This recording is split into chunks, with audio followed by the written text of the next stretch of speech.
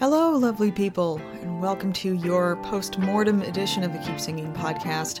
I'm your host, Sunny Dynamic Symmetry, on Twitter and Tumblr and other places.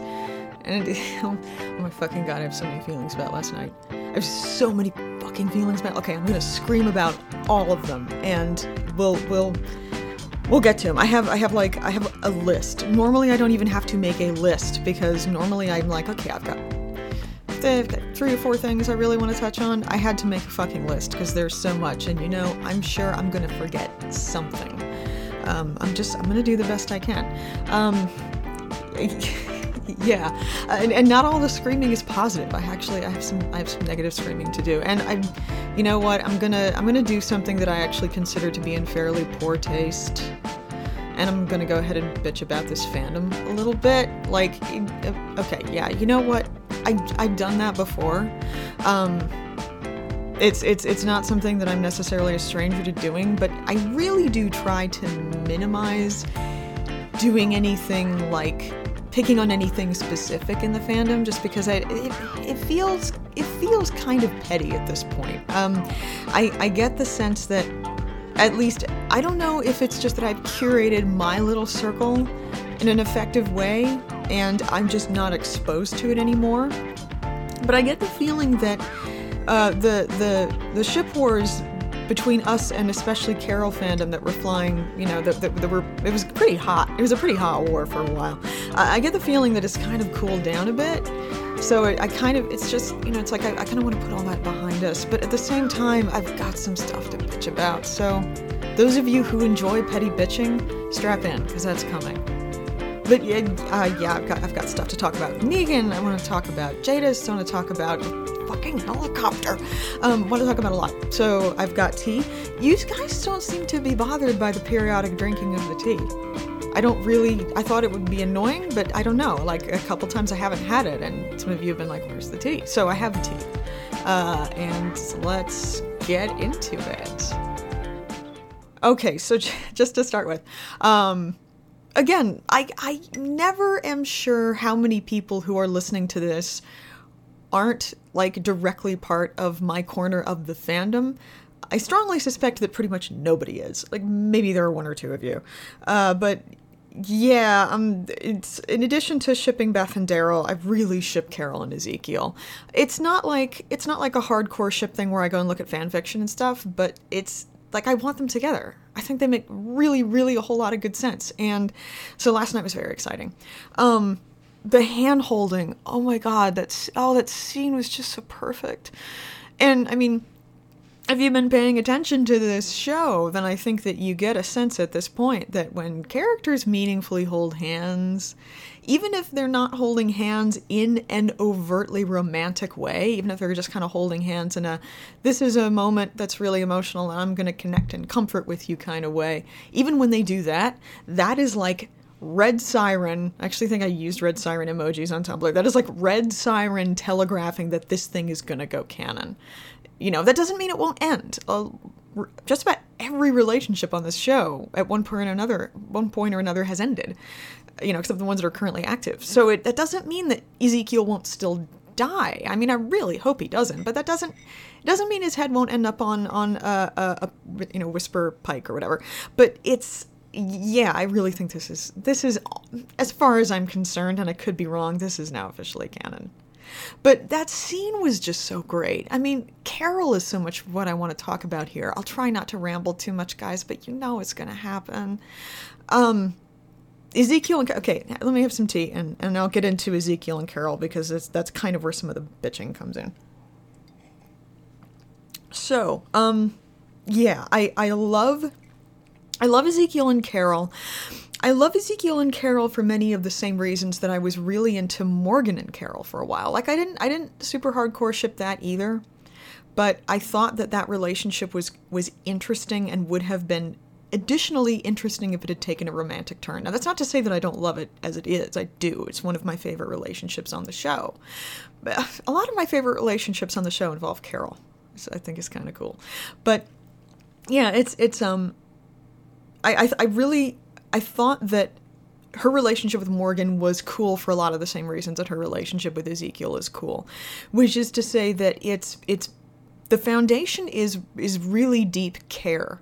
Morgan, on the one hand, I think Morgan's mission to save Carol was a little bit, I don't know, it was a little too messianic. Like, I don't think that it necessarily was coming from the most purely selfless place in Morgan. I think one of the things that Morgan was trying to do was to save himself. I think he still felt that he could slide into what he has slid into now very easily, and he kind of wanted to, unconsciously, he wanted to kind of preemptively save himself by saving Carol. So it was a little... Yeah, I don't think it was necessarily coming from a perfectly great place, but he also clearly does care about Carol enormously. He cares about her, he respects her, he values her as a person. He very much wanted and wants her to value herself. He's very sad and broken now, but I don't think that his feelings about her in that respect have changed. But it's also a very complicated relationship. It's contentious. They have literally fought in the past. And, that makes it problematic, not in the social justice-y sense, but problematic in the sense that there are problems in it. And it's those problems that I find very interesting. It's, I like relationships that aren't 100% smooth and romantic and great. I like relationships, period, where there's conflict. And I like romantic relationships where there's conflict. And I think that that's very true of Morgan and Carol in terms of the conflict. And I think it's very, very true of Ezekiel and Carol. Ezekiel clearly feels very much for her like Morgan does. He cares for her deeply. He respects her enormously. He wants her to understand that she is a good person. It doesn't mean there isn't also badness in her, but that there is a real core of goodness, and that, like Morgan said, she saves people. She can save people, which I'll get to also in a second, because I think that phrase was very important. But yeah, and so I really loved, and it also broke my heart, the scene at the very beginning with them where Ezekiel is like, Henry could be alive, we really should be looking for him and stuff. And then he calls Carol a coward, or he doesn't necessarily call her a coward. Somebody might say I'm splitting hairs about this, and maybe I am, but he didn't literally say she was a coward. What he was saying was that there was an element of cowardice in how she approached the world.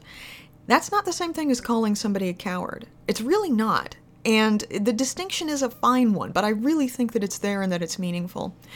And, I don't think that he's wrong about that. And that's not me disrespecting Carol, because there is an element of cowardice in everybody. There's everybody on this show at one point or another has behaved like a coward. And Carol has many times. And it's not that Carol is a coward. She's a very strong, brave person. But there's also a lot of weakness in her. And we've seen that weakness at work before. It's one of the things that I love about her, because it makes her so goddamn interesting. She is always at war with herself to some degree. And I love that. I think it's amazing. But, he points out that in her attitude at that moment, there is an element of cowardice, that she's afraid to let herself believe, that she's afraid to choose the option wherein hope might be found. And I don't think he's wrong about that. And he's so hurt, he's so crushed, he feels like he's losing something in that moment. He needs her to be with him in that place, because I think he's still very shaky, and he's still remembering that in a lot of ways she's in the process of bringing him back. And that's kind of that's a problem that I want to highlight, because it kind of puts her in a position where she's doing emotional labor for him. So I want to recognize that. But at the same time, the feelings that he has there for her are genuine, and they are grounded in respect. Even if he uses the word cowardice, I think it's grounded in respect. Because one of the things he's kind of implying there is, look, I know that you're better than this. I know that you can be better than this. And it's distressing to him that that better version of herself is not who he is seeing her be. Now, before the episode, I saw some stuff here and there about people, mostly on the Carol with a what. There's not a lot of distinction there as far as I can see. At least not among the really, really seriously loud minority. There was some anger about, Ezekiel disrespecting Carol and calling her a coward. And I was like, this is probably not how they are describing it. So I looked up the video before the episode and I watched it and I was like, yeah, that's pretty much what I thought. Which is to say, it was like I was just describing. It was a very complicated scene that had a lot of layered emotion, and you could argue with what Ezekiel was saying, and you could argue with how he was saying it, but he was not necessarily disrespecting her in that moment. Or at least, maybe he was kind of, but it is more complicated than that. But the narrative from that end of the fandom was, the take from that end of the fandom was, he's disrespecting her. And I talked about this a little bit on Tumblr, and I was not surprised at the end of the episode when it circled back around and they had this, they resolved that scene between them. And, Ezekiel was like, you're not a coward. You're like the strongest, bravest person I know. And then they have a wonderful hand-holding scene, which I swear to God is the moment at which this ship went canon. And even if it didn't, even if you don't ship them, that was a really beautiful little scene. It was really, really important for both of them, and I think especially for Carol.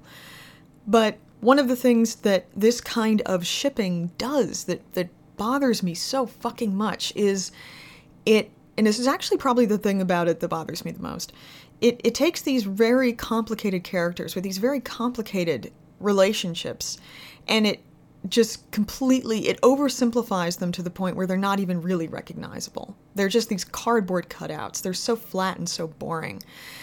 It forces you to have this very impoverished view of who these characters are. Ezekiel is reduced to a single, very literalist reading of what it was that he was saying, which allows for no nuance, no deeper connection, no parsing of any different layered emotion. It's just, it's all about the flat words, and all of the context is stripped away. And then the same thing is absolutely, the same thing becomes true of the last scene. The same people who were complaining about the first scene were either dismissing it, calling it bad writing, which it's not, or, saying, well, there's absolutely no way this is romantic, which, okay, you know what? I'm putting that aside because that is I don't believe that, but that's an argument that I think you could legitimately have. But regardless, it meant that their flat reading of the first scene resulted in a flat reading of the last scene. And that ends up just destroying these characters. I mean, they're not interesting at that point anymore. Your fave should not be perfect. Your fave should be flawed.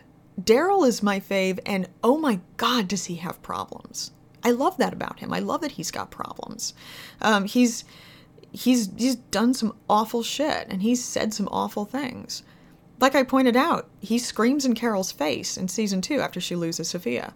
Like right after. She's crying in front of him, and he is screaming at her. And he doesn't physically threaten her exactly, but I think he comes within about a hair's width of doing that. And he's doing that because he's angry and in a tremendous amount of pain, and he feels very, very bad about it later. You're seeing the worst part of him there, but you're not seeing all of him. That does not make it excusable what he did. It doesn't make it excusable that he, kind of physically assaulted Beth a tiny bit and still. But, I recognize and accept that he did those things and that they were inexcusable, and also that he is, on a really deep level, also a very good person. And those things can coexist. I absolutely love Rick. Rick's a shitty person. Oh, we're going to talk about Rick. But yeah, it's just, it fucking bugs me. It fucking bugs me because these are great characters, and reading them in this way just destroys them. Yeah. Okay, jumping from that to Carol. We didn't actually see very much of her and Ezekiel, and, I've talked about how much I love them, and I love them, and I want them to get together and be happy at the end of this. They're not going to, probably, because nobody gets to be happy or have nice things, but I really want it. All right, tea. Oh, man, this thing's getting cool. I might have to heat it up. No, I'll just stick with it. So, Carol. Oh my fucking God, this was such a great Carol episode. I mean, it was a great episode because you really did get to see her strength. Regardless of what Ezekiel said, and again, I don't think he was 100% off base there. She is She's so strong in this episode. She's almost taking on a Morgan place, a Morgan perspective. She's out there when Morgan is clearly broken and in an awful place. She's out there to take care of him. Oh, I hear a helicopter. We will talk about the helicopter. She's out there to protect him, to take care of him, even if in the end she can't. And in the end, she chooses hope, and she looks for Henry, and she finds him. And I'm so happy that I noticed this, and I wasn't wrong. And then it got confirmed on The Talking Dead after, apparently. I never watched Talking Dead. But where Henry was hiding, exactly the same place where they filmed Sophia hiding. It didn't just look like the same place. It was the same fucking place. Obviously not in the story, but, in terms of where they went to film it. So that was such a moment of Carol's story coming full circle. Like, ever since she lost Sophia, her relationships with children have been her trying to save Sophia. And she has failed over and over and over again, and it's been heartbreaking. And it kind of leads her to that place in Consumed where she, says to Daryl, I don't think we get to save people anymore. But then last night, Morgan was saying over and over again, I've seen you save people. And Morgan, I talked about him some last week as kind of a mystical character. He's fucked up. You could argue that he's crazy. Whatever you consider crazy to mean, regardless of how problematic a term that is. I'm actually comfortable using it that way as somebody who arguably is crazy themselves. He is very disordered in how he is thinking, but at the same time, I think he is seeing the world with a piercing clarity that other characters are not. Because of the way he's kind of slightly disconnected from the world, he is seeing the world it kind of from a different place, almost from an elevated place. He is a sage in some ways. He's kind of a prophet. He's always been a prophet. That's actually kind of all the way back to Clear.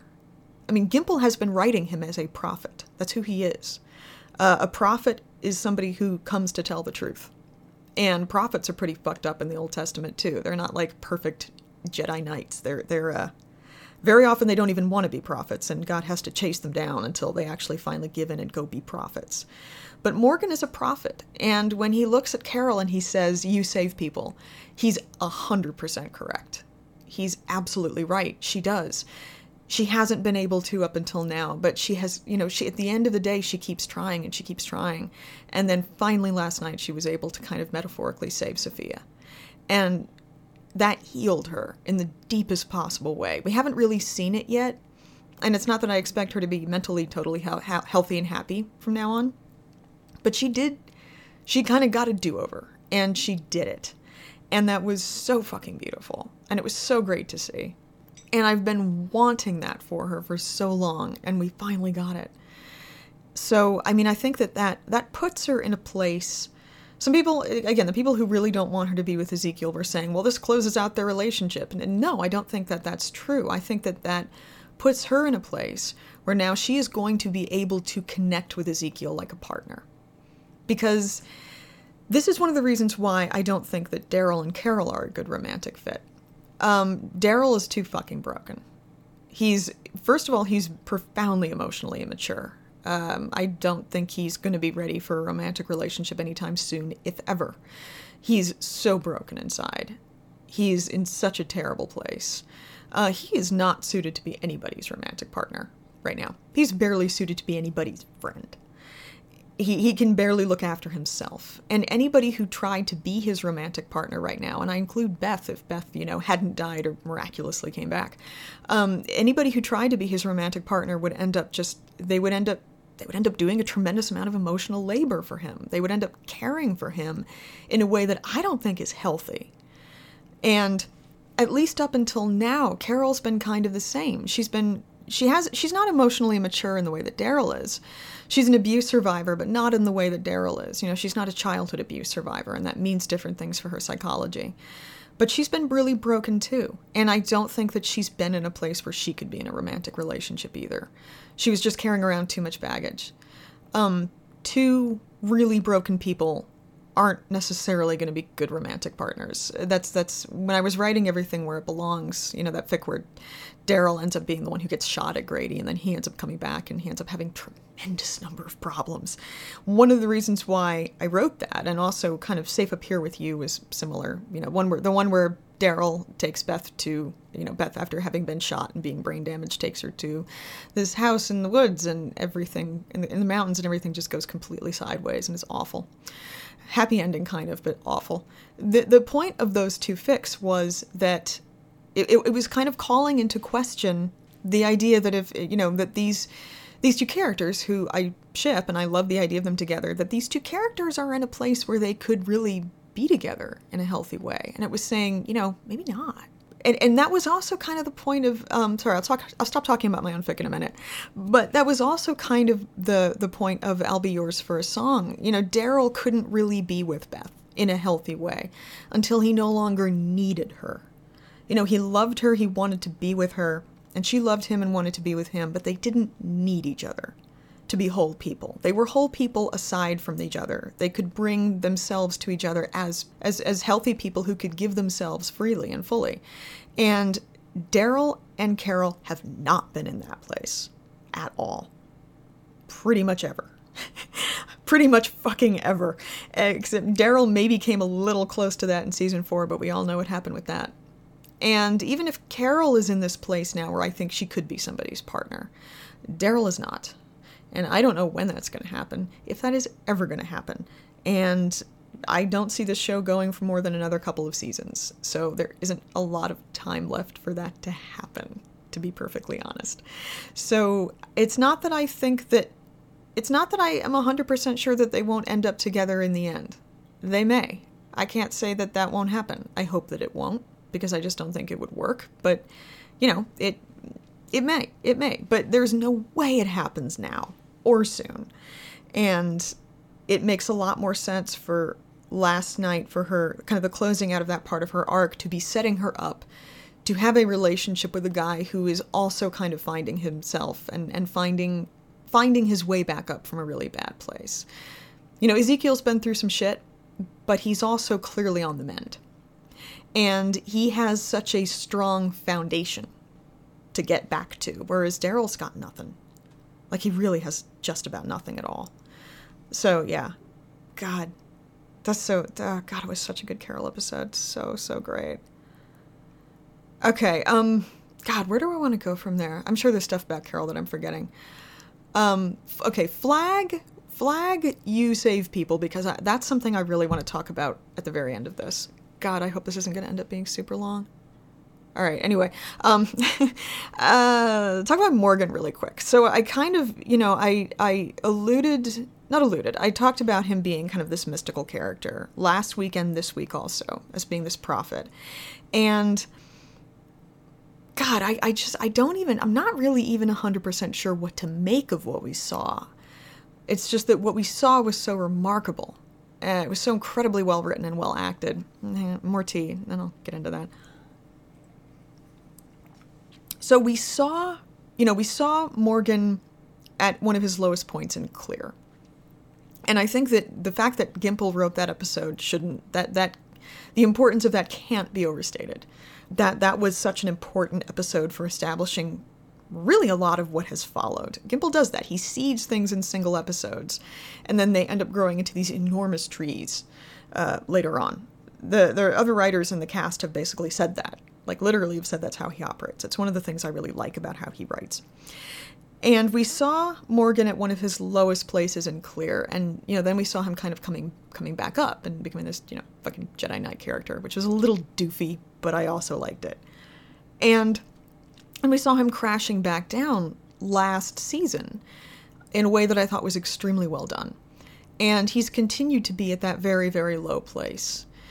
He's barely holding on to himself. He's basically lost himself. He hasn't lost everything, but last night we saw him not going through a final slide, but very, very close to hitting bottom. And I don't know if he's going to come back up from that. Again, I have no idea how he's going to fit into Fear the Walking Dead.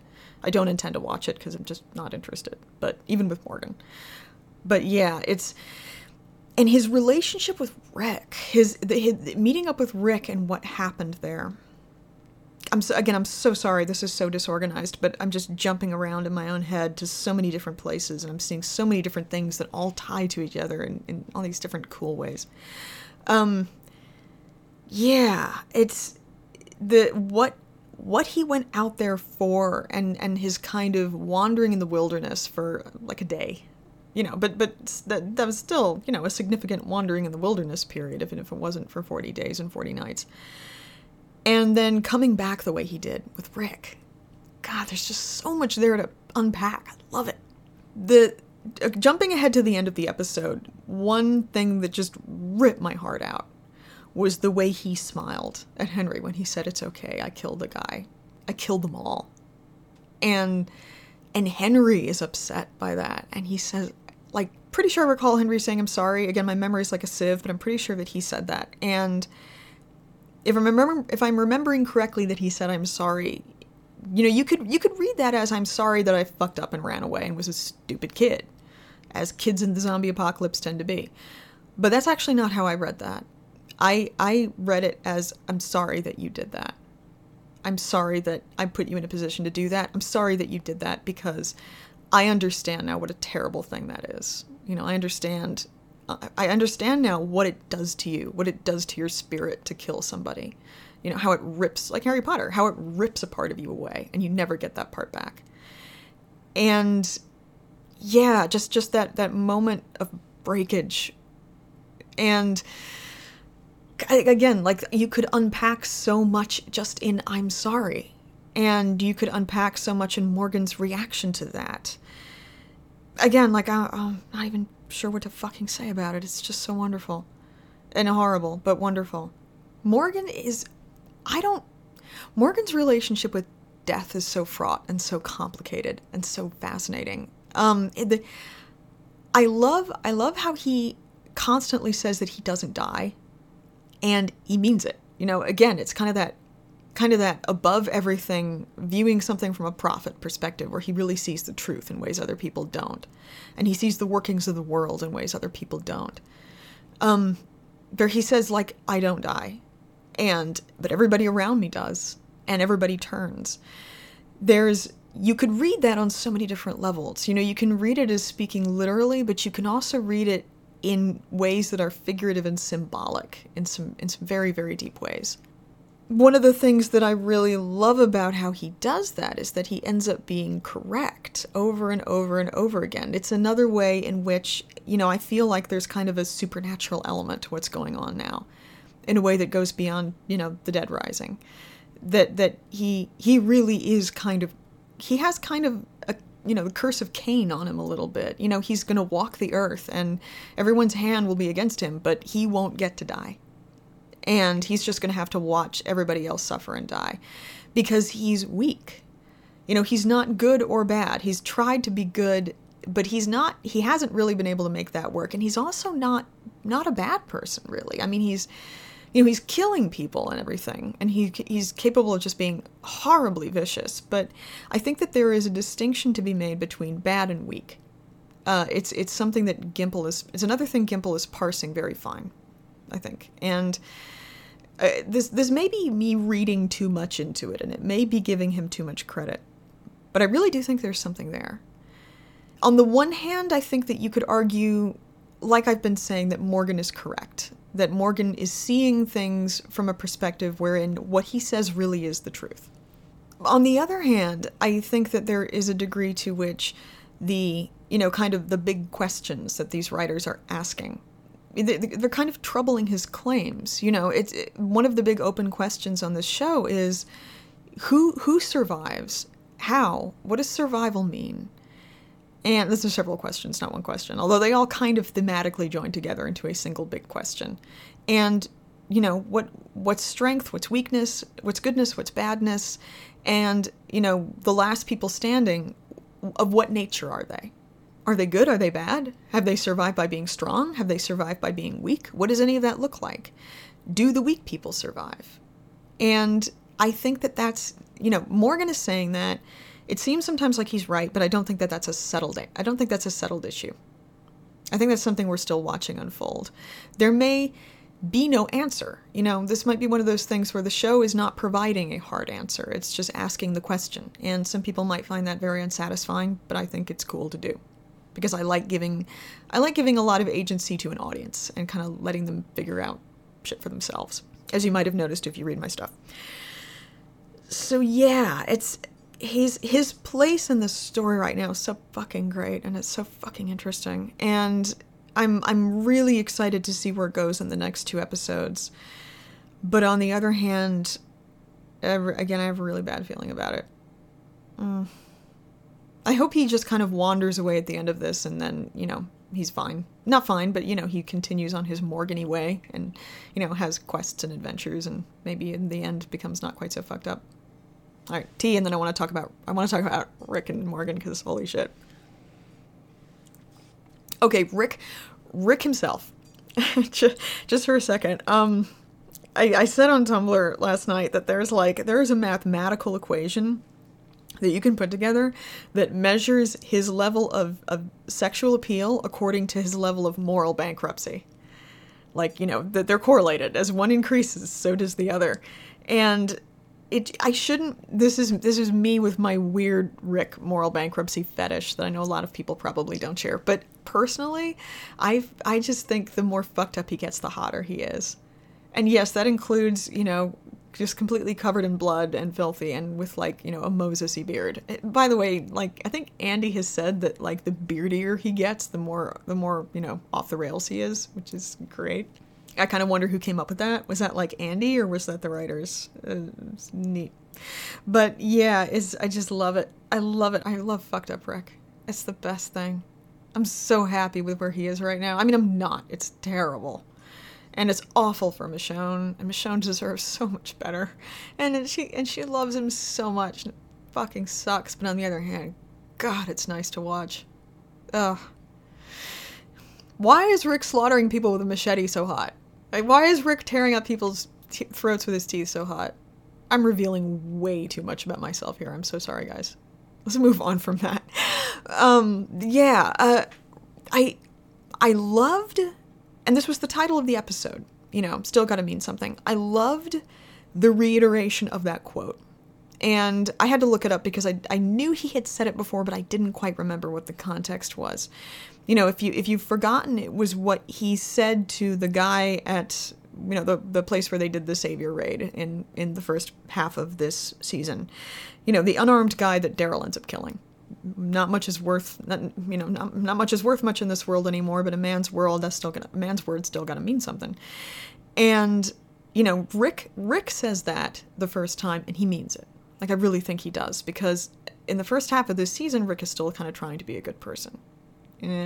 With mixed success, but he's trying. And Daryl is the one who's just in the worst possible place, and Daryl fucking kills the guy. He didn't have to. He just does it. He executes him. And Rick is like, the fuck? He's horrified. But part of him gets it.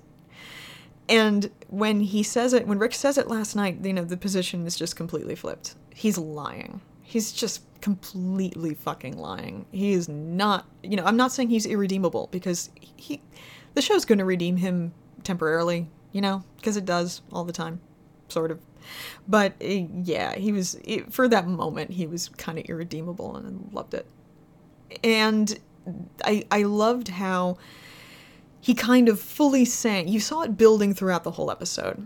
Masterfully done. And it's been building since Carl's death. But then, he met up with Morgan, and it was this wonderful callback to the first season. And I'll talk about more of the callbacks shortly. It was this wonderful callback to the first season where it's the two of them against the world again. But you see how far they've both fallen, and you see how much they've both lost, and how it's destroyed them as people. And you see them in the bar with the Saviors, and I mean that's where who they are right now is really truly revealed, and they're not too far from each other in terms of where they are psychologically and emotionally. Rick is holding himself a little more literally together, but he's doing just as bad. Yeah, it was just the brutality of that scene. when Rick is brutal, he is the most brutal person on this show. In some respects, I think he's more than Negan, because when Negan says that he doesn't want, like I said before, when Negan says he doesn't want to kill people, when he says he really believes people are a resource and he would like to kill as few of them as possible, and he would like to employ violence as carefully as possible, I really think he means that. Like, he kind of exalts in violence, absolutely, but he also does believe that violence should serve a purpose, that violence isn't just something you do. And that's not Rick. I think Rick in that respect is worse than Negan, significantly, because he loves it. Part of him just absolutely adores it, and he will be as violent as possible. He'll rip people's throats out with his teeth and then stand there covered in blood. Like, what? You should know me by now. This is just me. And yeah, you really saw that last night. He was behaving with a viciousness and a brutality that I think, very few other characters on the show display. Not even Morgan, because Morgan is clearly just ripped apart by what it is that he feels he has to do. He hates it. He hates himself for what he's doing. And Rick's just doing it. And isn't sorry. Like, really isn't sorry. Even when he climbs out of the pit that he's in, which I think he will, I don't think he's going to be sorry for any of this. He might decide that, killing Negan is the wrong thing to do, but he still won't be sorry for fucking killing all the saviors. He just won't. At all. And yeah, it's seeing it that clearly was a real treat. And then how in the end it was, Morgan could have stayed out there, and I honestly kind of expected him to do so, but at the end, it was Morgan and Rick that came back together.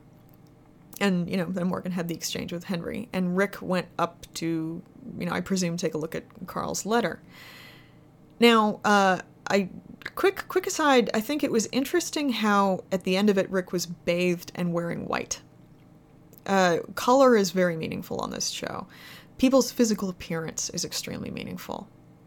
Just for example, I think the fact that, Daryl hasn't cut his hair is, I think that is important to who he is. The fact that Daryl's been wearing black for the last few seasons, I think is really significant. But, last night, Rick was still very beardy, but he was bathed and dressed in white. And I think that might indicate something about how he's going to go. I mean, you know what it was? It was to read Carl's letter, I think. He had to cleanse himself and dress in new garments before he could approach this holy item. Carl's letter is almost like a saint's relic. Carl, if there are saints in this time of signs and wonders, Carl's one of them. Glenn is one of them. Glenn was martyred. Carl was martyred. The things that they've left behind, the watch, these are holy relics that have power. And the hat has power. And his letter does too. And Rick could not approach this item without cleansing himself. Fucking love that. God, I love biblical symbolism so much. Yeah, I love symbolism in general so much, but, I was raised Lutheran, and I was raised on Tolkien and Lewis, and I fucking love biblical symbolism. So great. And by the way, just an aside, those of you in my Bethel fandom have been upset about the fact that we haven't seen her knife. And like I have been saying, it's not that it's gone. It's that we haven't seen it because Daryl is not fit to hold it. Daryl, it's the same reason why he's, been wearing black and why his hair is incredibly long. He is not in a place where he is able to hold this relic. This symbol of holiness. It's hers. And it's a symbol of her strength and all the things that he really loved about her, romantically or not. All the things that he valued and respected about her ability to survive, her in spite of all odds, and her resourcefulness and her strength. And he stopped wearing it the night that they first killed all the saviors. And, they murdered them in their beds. That was a horrible thing. And that was the night we stopped seeing the knife. And we haven't seen it since. And I think that we stopped seeing it because he took a plunge into a place that night that he hasn't come back from. And he Until he cleanses himself somehow, he's not going to be able to hold that knife again. We won't see it again until he is in a different place. And, yeah, wow, you know what? I hadn't really thought about kind of the saint aspect of this until now. I'm so fucking into that. All right, T, and I think I want to talk about Negan, because I have some Negan feelings.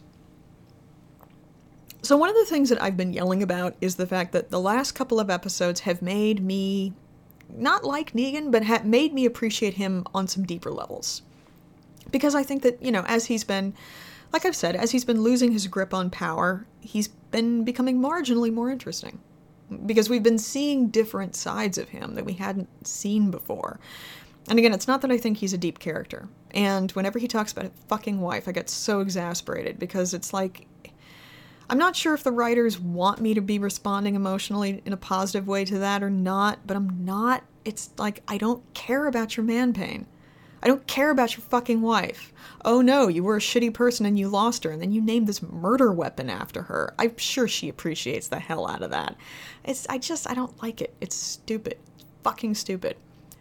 But one of the things that last night really brought home to me, in terms of how he was talking to Jadis, and this is something somebody on Tumblr, and I'm so sorry I don't remember exactly who it was, but they were awesome and insightful.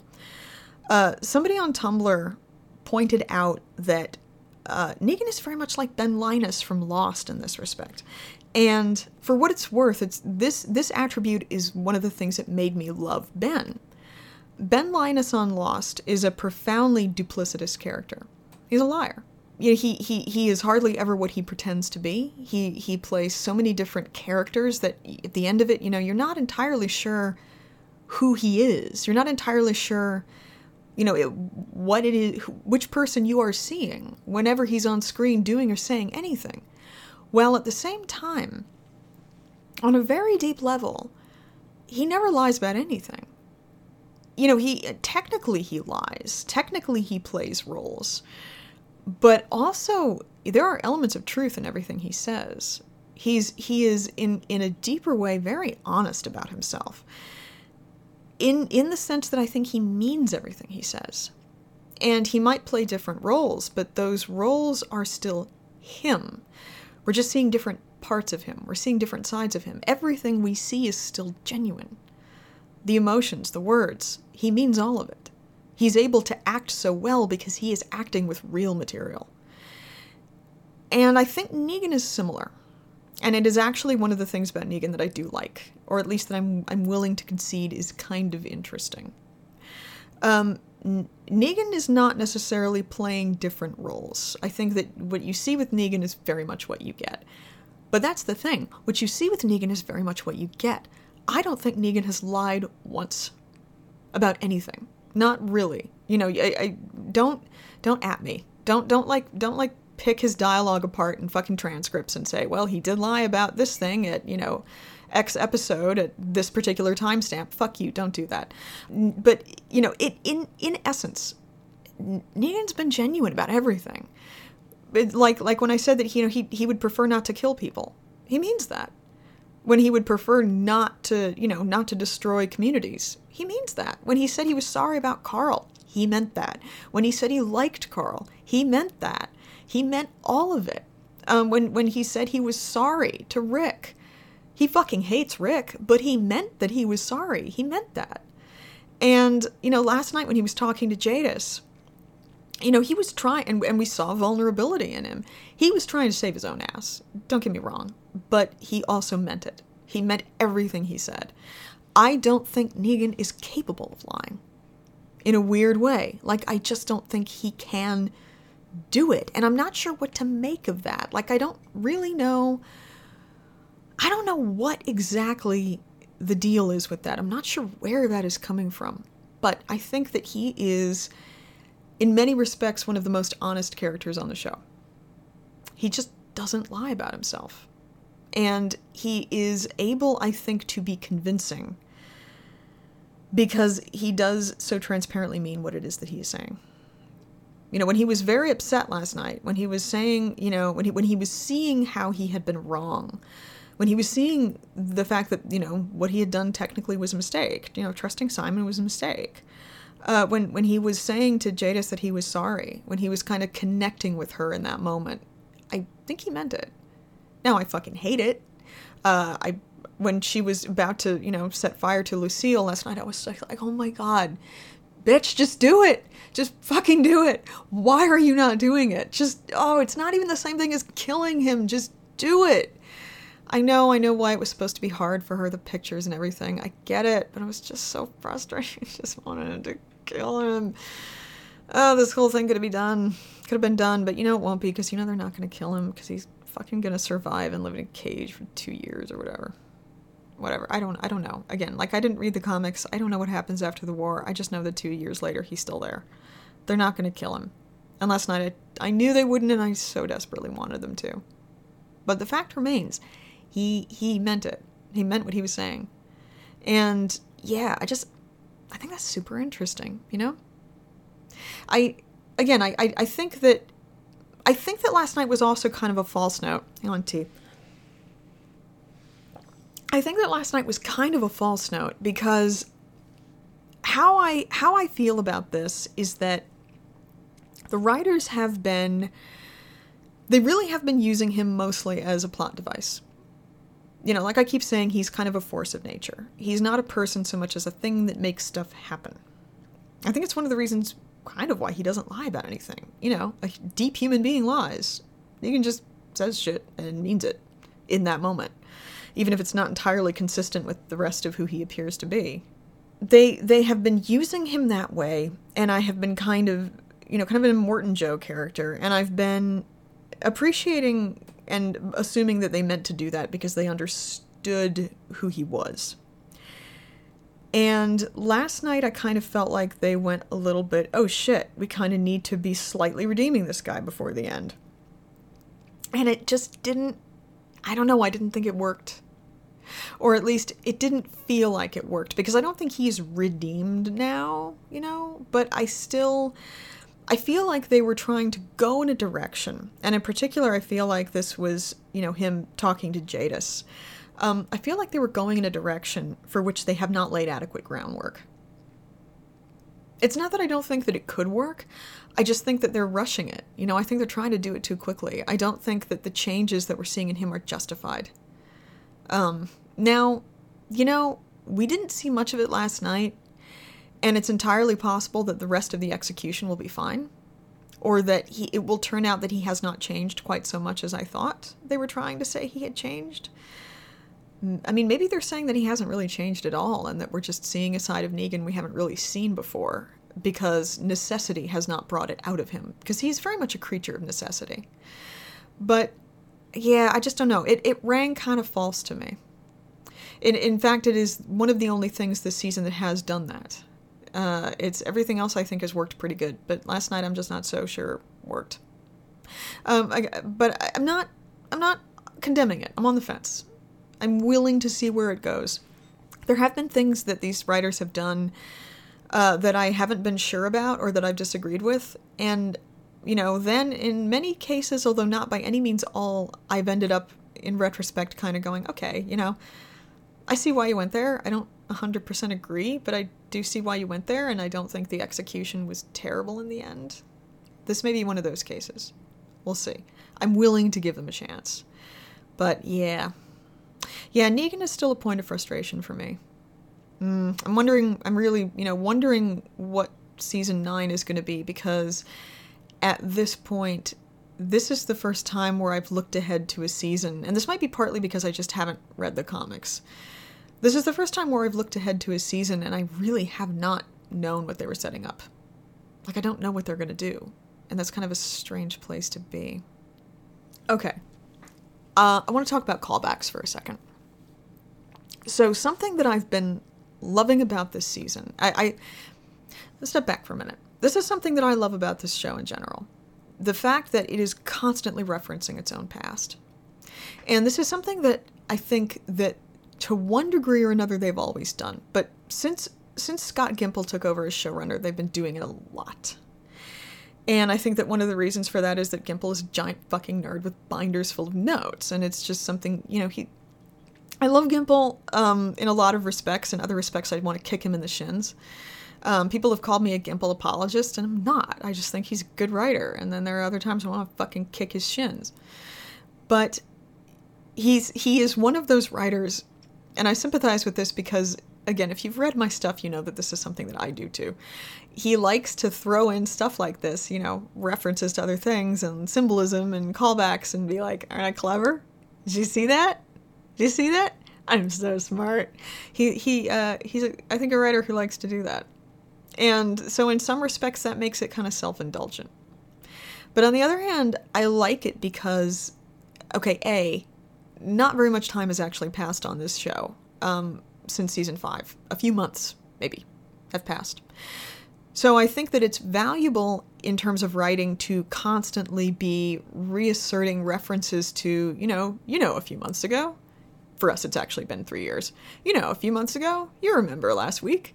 It makes sense to kind of reference stuff that has happened in the recent past in the story as a way of kind of reminding the audience in a subtle way, remember, not that much time has actually passed, guys. These characters, these memories of these people and these things are still very fresh in these characters' minds because they didn't happen that long ago. It's only been a few months since they lost the prison. It's only been a few months since Maggie lost her sister. It's only been a few months since Maggie lost her fucking father. It's not more than a year. So yeah, this stuff happened pretty recently, and it makes sense that it would still be on their minds. But on the other hand, it's just something that these writers do. It's something that Gimple does, and this season it's been happening a lot.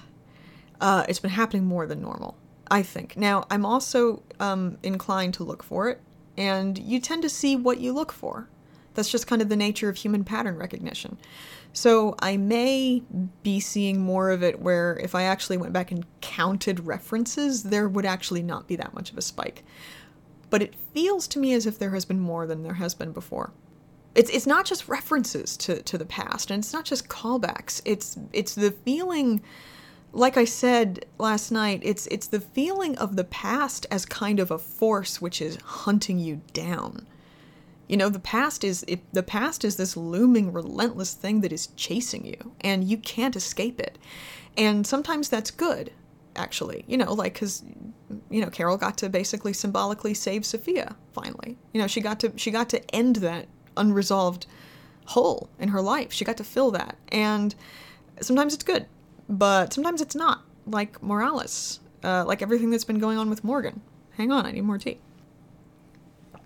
And Morales is such a great example of this because, it was so fucking random, for one thing. Like, what are the odds of that? In fact, in some respects, that made it kind of silly. I liked it. Don't get me wrong, I thought it was cool, but it was also a little silly. But Morales is season 1. And he wasn't even a huge character in season 1. Like, he was, he was one of the original Atlanta camp. He was important. But I am guessing a lot of people who've been watching the show forgot him. There have been 100 billion characters since then who have, come into and then left our lives. And I honestly, when people started throwing around Morales' name at the beginning of the season as a potential guy to come back, I honestly, this is embarrassing to me, but I had to go look him up. Like, my memory for names is shitty anyway, as you know, but I did not remember who he was. And when I looked him up, I was like, oh, it's kind of a random dude to come back, isn't it?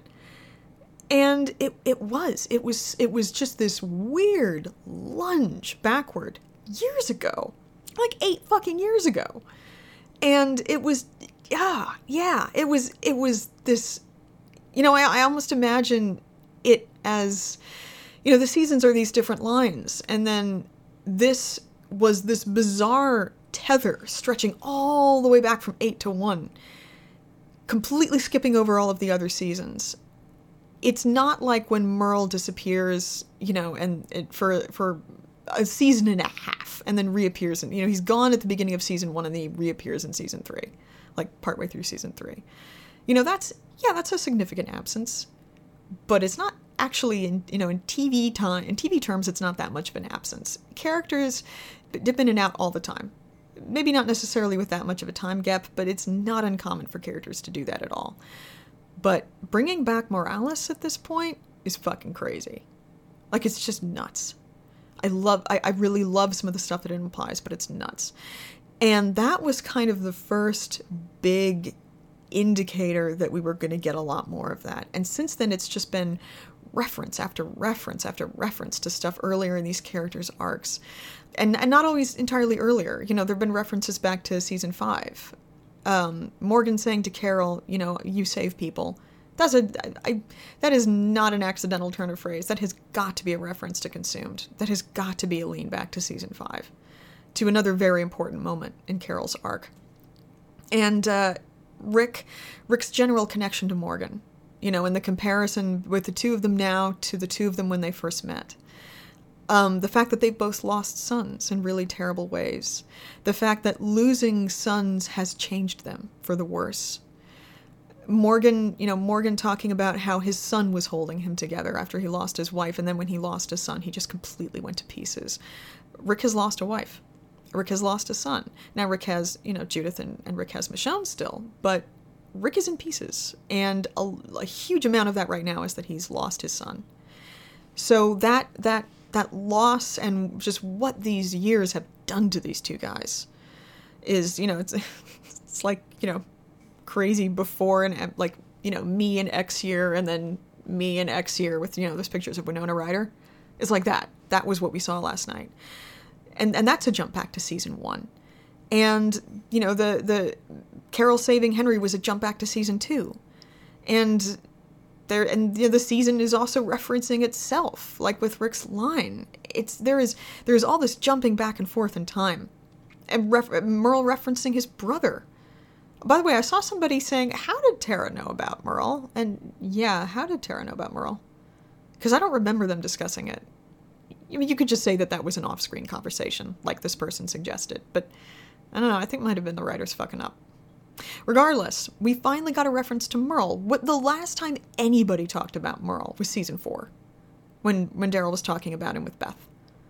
And he hasn't been mentioned since then, as far as I know. But, you know, suddenly he pops up again. Michonne, referencing losing her family. Referencing Andrea.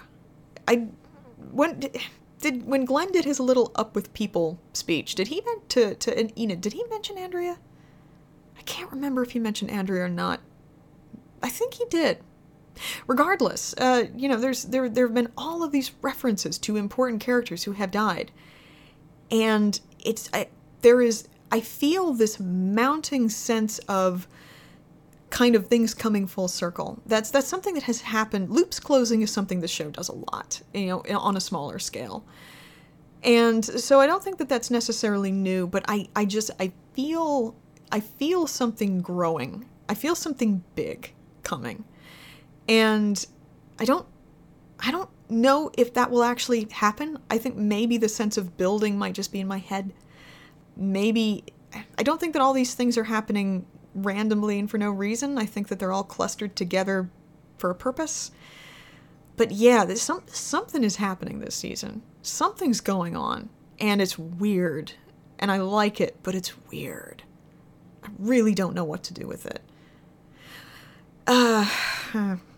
Almost done with this tea. I'll have some more. I am now done with the tea. It was cold. Still good, but cold. So let me go ahead and do a Team Defiance corner thing real quick. I mentioned last night in response to somebody that this is something that I don't directly attach to Beth, this kind of sense of things looping back on themselves. I don't attach that directly to Beth, but I don't not attach it, you know? And one of the reasons why I find the two work well adjacent to each other, not connected, but adjacent, is because if you are creating an environment where there are a lot of callbacks to the past and where characters are just randomly fucking reappearing, like Morales, out of nowhere for no apparent reason, and then like dying very fast. It's very strange. Anyway, it means that if another character just kind of pops up again, it's like, hello, surprise, I'm not dead. it's still very surprising. Except for those of us who've been kind of waiting for this to happen. But it's not as jarring as it might otherwise be. It kind of fits into an overall pattern. If there are a lot of callbacks, if there are a lot of returns to the past, then a character who we all thought was dead literally returning from the dead would not be quite as strange. It would fit better into everything else. So I feel like potentially one of the things this is doing, and it is not by any means the only thing it's doing. These things are all significant in and of themselves for these characters. But one of the things that this arguably could be doing is laying the groundwork for something else like that to happen. Each thing kind of enables the thing that comes after it. Each thing kind of justifies the presence of the thing that comes after it. And I don't know. I feel like it could happen. I have felt like it could happen for like 3 seasons now. Let's be real.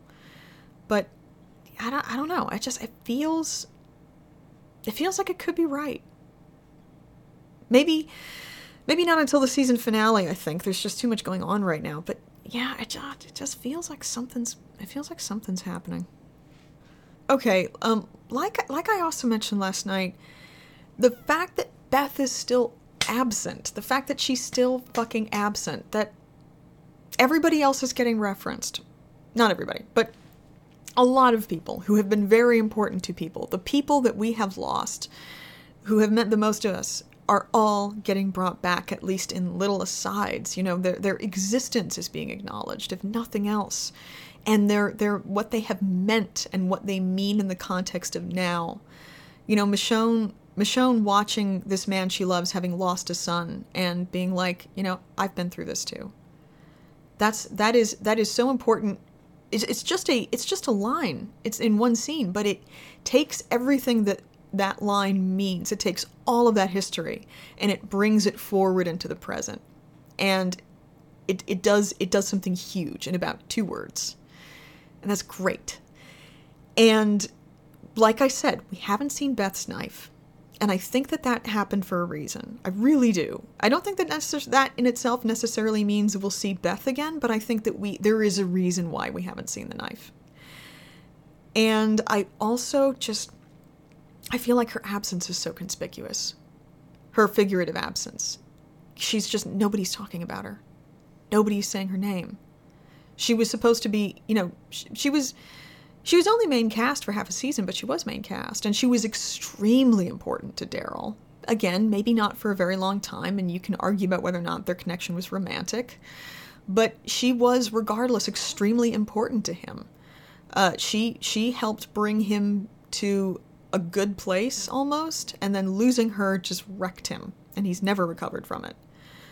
Came close with Erin, but, fuck that. That didn't end up working out. And he hasn't even said her name. He hasn't even talked about her except very briefly to Maggie. And that was only a couple things. When Rick actually tried to talk to him about it, Daryl completely blew him off. Wouldn't discuss it at all.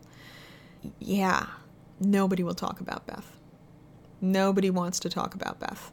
And I just think that's really fucking weird.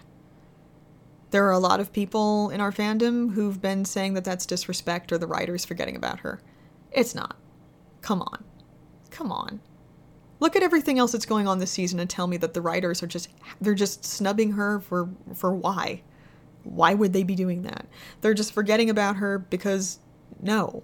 Why would they forget about her and remember everything else? No, that is not what is going on. I don't know what is going on, but that is not what is going on.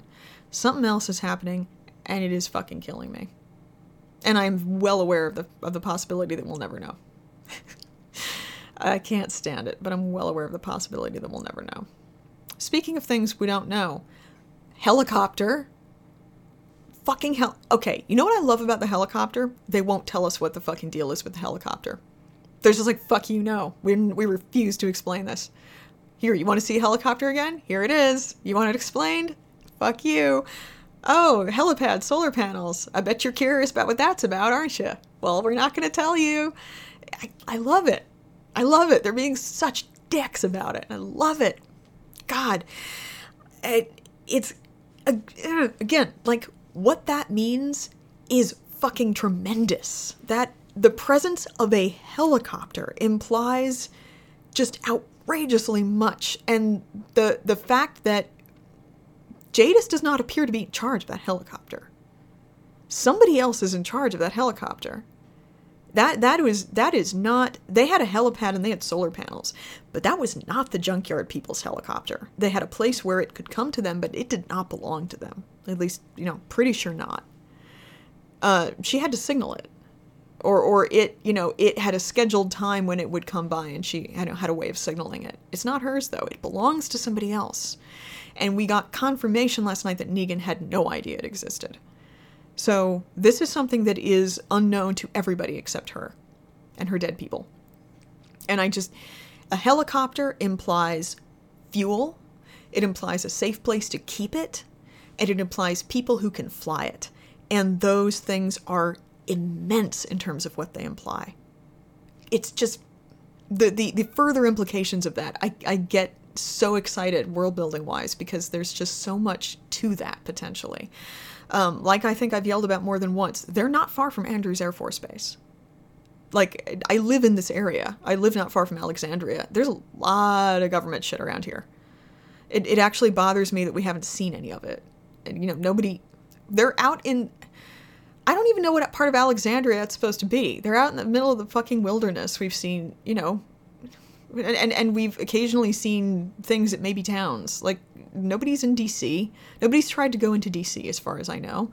Nobody's tried to go into any of these government installations when you probably would want to go there because there's probably stuff. And I know they're fighting a war and everything, but, there's so much out there. This is in terms of stuff to get in the apocalypse, this is stuff central. The DC metro area. It's all here. Everything you could want to survive in the apocalypse is here. And yeah, it's just, There's something more out there, and I'm desperate to find out what it is. I just hope it's not stupid. I trust these writers generally, but I just hope it's not stupid.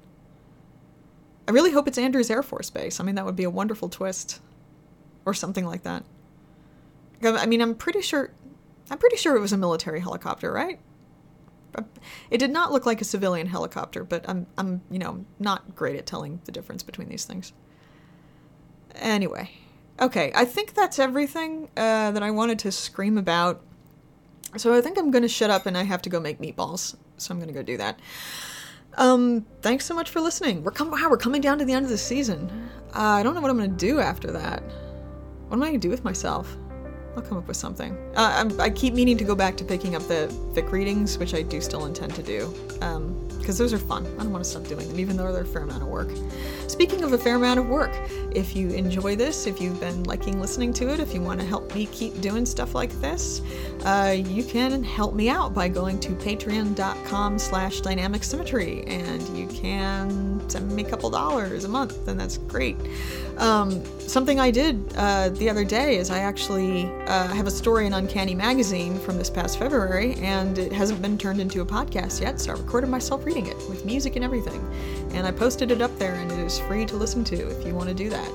And I plan to do more audio stuff for people at the $5 and $10 level, and maybe now and then for people at the $1 level, just because I love those people too. So yeah, check out the rewards I've got there, see if anything tickles your fancy, see if you want to maybe support a starving grad student who's trying to do fandom stuff while they finish up their PhD, and that's awesome. Yeah, okay, meatballs. Thanks so much again for listening, thanks for your support, and I will speak to you next week. Bye.